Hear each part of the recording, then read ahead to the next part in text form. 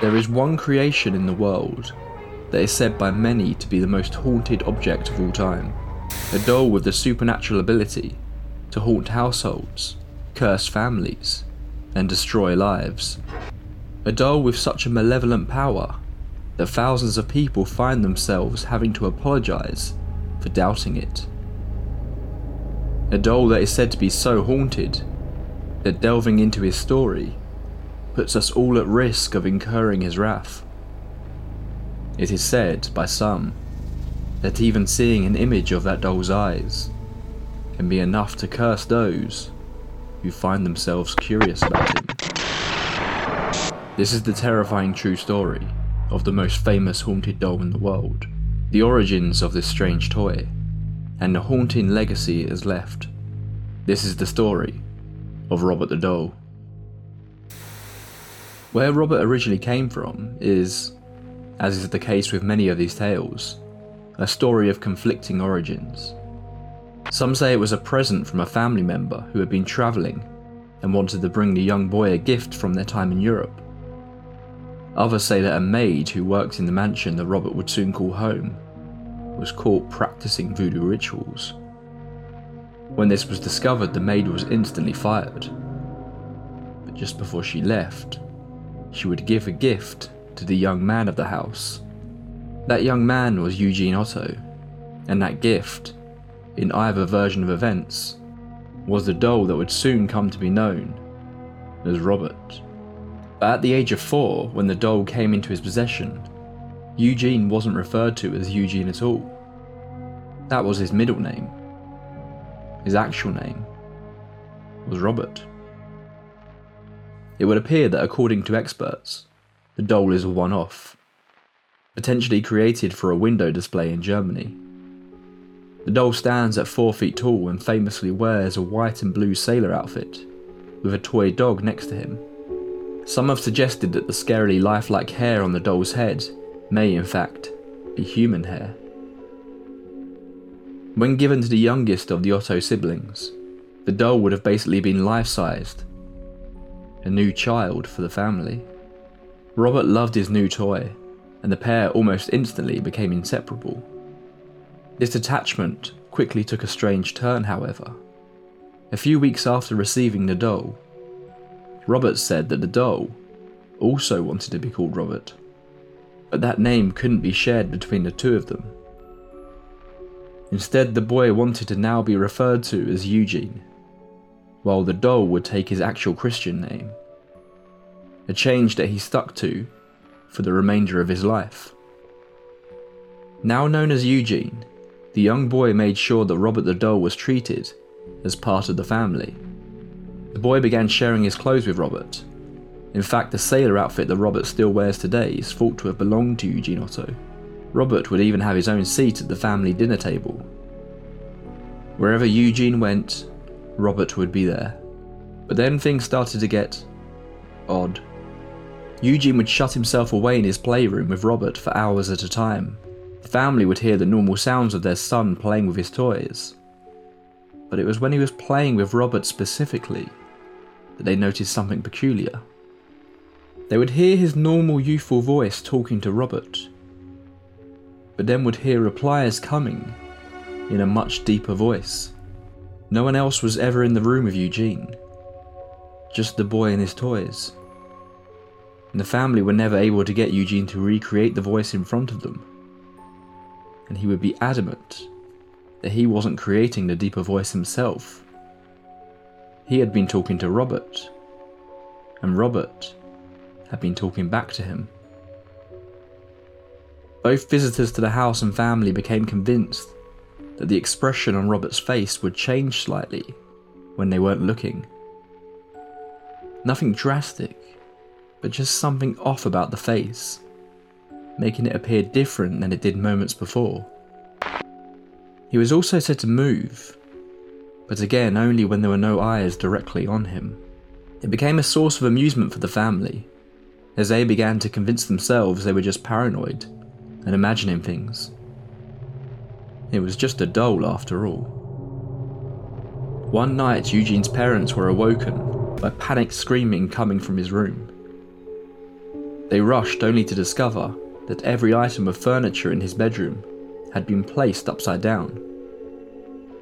Eugene pointed to the doll on his bed and told his family that Robert did it. This was just the beginning of the apparent paranormal activity in the home. Glasses would be broken, furniture moved, strange noises would echo around the large home. Eugene would always be there when these things happened. But of course, as they were never apart, so was Robert. And Eugene blamed all of these strange occurrences on his doll. In one incident, one of Eugene's favourite toys was found destroyed. The boy pleaded with his parents as they told him off, that he wasn't to blame for it. It was one of his favourites. He loved that toy. But Robert didn't. The family had enough. They still assumed that they had let their imaginations run wild in regards to any paranormal occurrences. But it was undoubtedly true that Robert seemed to encourage bad behaviour in Eugene. His parents decided it was time to separate the two. For what wouldn't be the last time, Robert was banished to the attic. Something that, despite all the trouble Robert seemed to be getting the boy in, Eugene protested greatly. He had become worryingly attached to the toy, and was completely distraught at the thought of being apart from him. Locking Robert away didn't seem to stop the strange events, however. Over the years, servants who would come to work at the estate would often quit promptly after joining, with no explanation. Despite his banishment, the Otto family was said to hear Robert the doll moving frequently around the upstairs portion of the house, with his footsteps said to echo throughout areas of the property that were completely empty. He was even said to giggle in the middle of the night. Others claimed to catch glimpses of something white moving around the house late at night, but it would move so fast they would never get a clear look at what it was they were seeing. Most disturbingly, there are some reports that the person who took Robert up to the attic was the boy's aunt, who would shortly become the first recorded victim of the supposed curse of Robert. The legend goes that just one night after separating the boy from his best friend, she was found dead in her bed. And that feels like where the story should end. Eugene grew up, and Robert stayed locked away in the family's attic. The strange noises would often be heard throughout the house over the years, but nothing that felt too unexplainable. As an adult, Eugene moved away to Paris to pursue his passion of becoming a painter. He would only return to his family home after the death of his mother. His older siblings signed over the estate to Eugene and his new wife Annette, and the pair would return to live in the large mansion in Key West, Florida. Now he was home, however, and strangely, after so many years had passed, one of Eugene's first actions was to head to the attic and find his beloved childhood companion. The bond had not been broken after all these years. The pair immediately picked up where they had left off and became inseparable once again. Eugene started having furniture commissioned for Robert, who would bring the doll everywhere with him and would refer to him as though he were a real person. Eugene's wife Annette claimed to have never seen Robert do anything strange directly, but she was not keen on the doll. It gave her weird vibes and clearly had a strong effect on her husband whenever Robert was near. Even as an adult, when Eugene would do anything that could be considered abusive or cruel to Annette, he would place the blame on Robert. An understandable attempt at deflection when he was a child maybe, but that fact appears much more sinister as an adult. Eventually Annette was sick of Robert and asked Eugene to put him away somewhere. Eugene reluctantly took Robert to his childhood bedroom and placed him in the window so he could look out onto the street. A fact that clearly affected the locals, as children reportedly started taking different routes to school to avoid walking past the Otto house and come under the glare of Robert. It has been suggested that the room Robert was kept in was requested by the doll himself, so he could have a view. Eugene spent a good chunk of the next 40 years of his life in that room, painting and talking to Robert. In 1974, Eugene passed away. and the first thing his widow Annette did was put Robert back in the attic. The doll clearly had a very strong impression on her, and something about it made her want to get away from it as quickly as possible.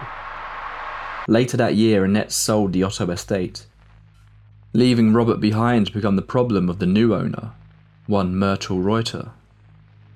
Myrtle started to hear strange noises inside her new home, footsteps and giggling late at night as she lay in bed. After some time and investigating, she began to realise that these sounds were coming from the attic.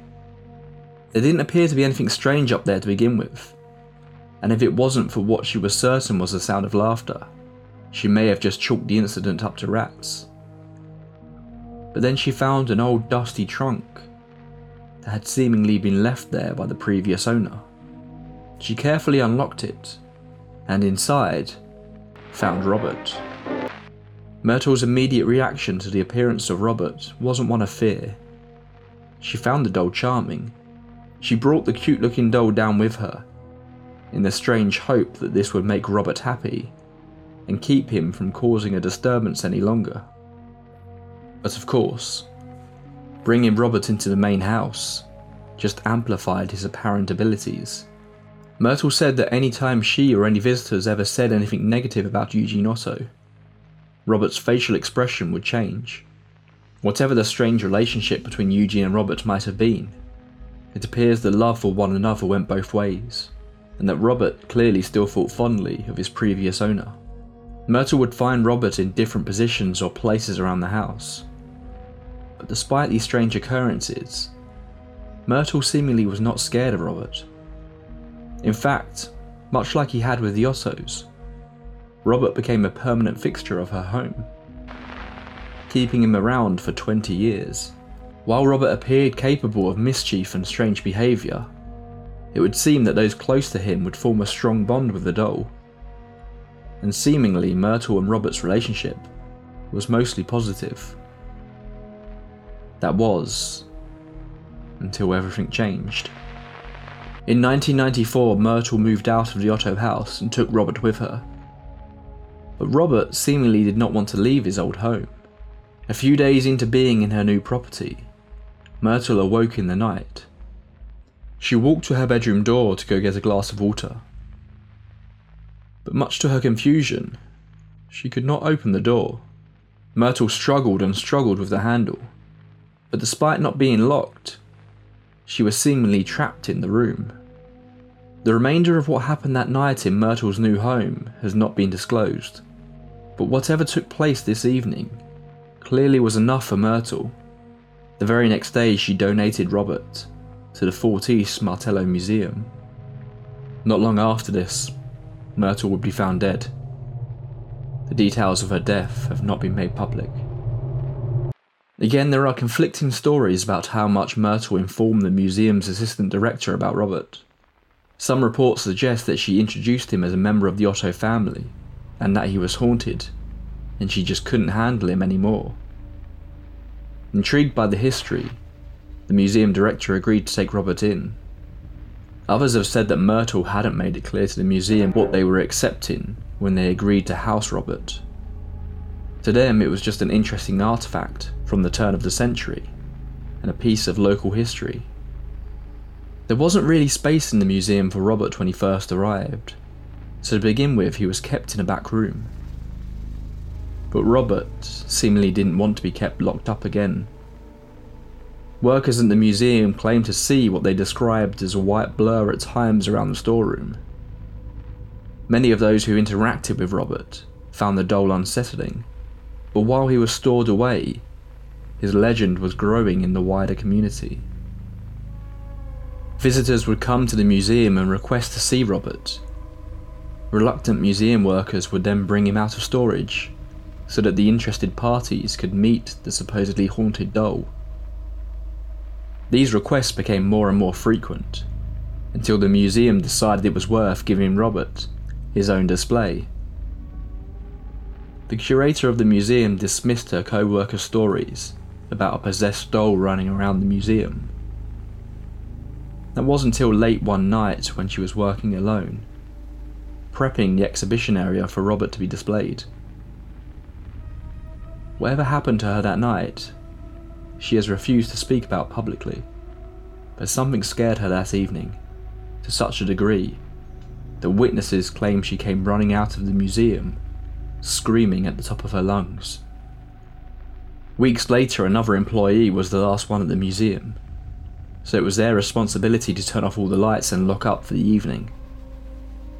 As they walked across the darkened car park to their car, they were shocked to see all the lights in the building turn back on, simultaneously. 8 different switches controlled the lights throughout the building. It would have been impossible for a single person to achieve this. Robert has become a source of fascination and fear for the workers at the museum. One suggested that maybe they should show Robert respect by giving him his own display case and his own toy, a small stuffed dog to keep him company. But this didn't seem to have the desired effect. While the stories about Robert's past are sketchy, it isn't until this point in his story where people actively started claiming that Robert was capable of cursing anyone who gazed upon him, or at least anyone who didn't ask his permission first. To begin with, visitors would report strange occurrences when they tried to take photos of Robert. Digital camera batteries would die in his presence, and then begin working again once outside the museum. Photos would come out blurry, blank, or entire memory cards would be wiped of images. Or in some cases, the total opposite would happen. One visitor claimed they took a couple of photos of Robert, only to return home, develop the photos, and discover that every single one on the reel was of Robert. The museum decided to put out a set of guidelines for any guests interacting with Robert. Every visitor must introduce themselves politely. If they want a photo, it's important to ask permission first, and then thank Robert for his time before departing. Interestingly, as Robert's legend has grown, these acts of respect seem to have also grown outwards from just Robert's actual exhibition. Just head to any article or YouTube video on the topic, and you will see countless people thanking Robert, or more often, apologising for having looked at images of him without his permission. Ignoring these rules, either in person or even while just looking at images of Robert, can cause him to take great offence, and there have been some traumatic events that have been blamed on the wrath of Robert. Robert's exhibit is now surrounded by letters from those who have disrespected him and lived to regret it. This began in the 90s and still continues to this day. Thousands have been sent to Robert throughout the years from all across the globe. The letters are all begging the doll to forgive them for any past discretion that may have offended Robert. Many due to people not believing the true extent of Robert's powers, making jokes in his presence, and then heading home to find out they had in fact welcomed in the curse of Robert to their home. Some are mild inconveniences that the writer has attributed to Robert's displeasure, but others have seen their entire lives fall apart in the aftermath of their experience with Robert. Robert even receives gifts as a way of payment for showing him disrespect in the past. One of the stranger but more well-known people who have had a disastrous encounter with Robert is Black Sabbath frontman Ozzy Osbourne, who blamed the doll for his disastrous year he had after coming into contact with it, suffering pneumonia, undergoing surgery, and being diagnosed with Parkinson's. While we have heard some reports of people meeting unexpected fates after dealing with Robert in the years before his arrival at the museum, it appears to have ramped up significantly since he arrived there. Could this be due to the museum playing into his legend, and more people becoming aware of Robert? Or maybe Robert isn't too keen on his new home. His behaviour seems to have turned particularly sour since leaving the Otto house. Maybe he longs to be back there, back where he spent many happy years with Eugene.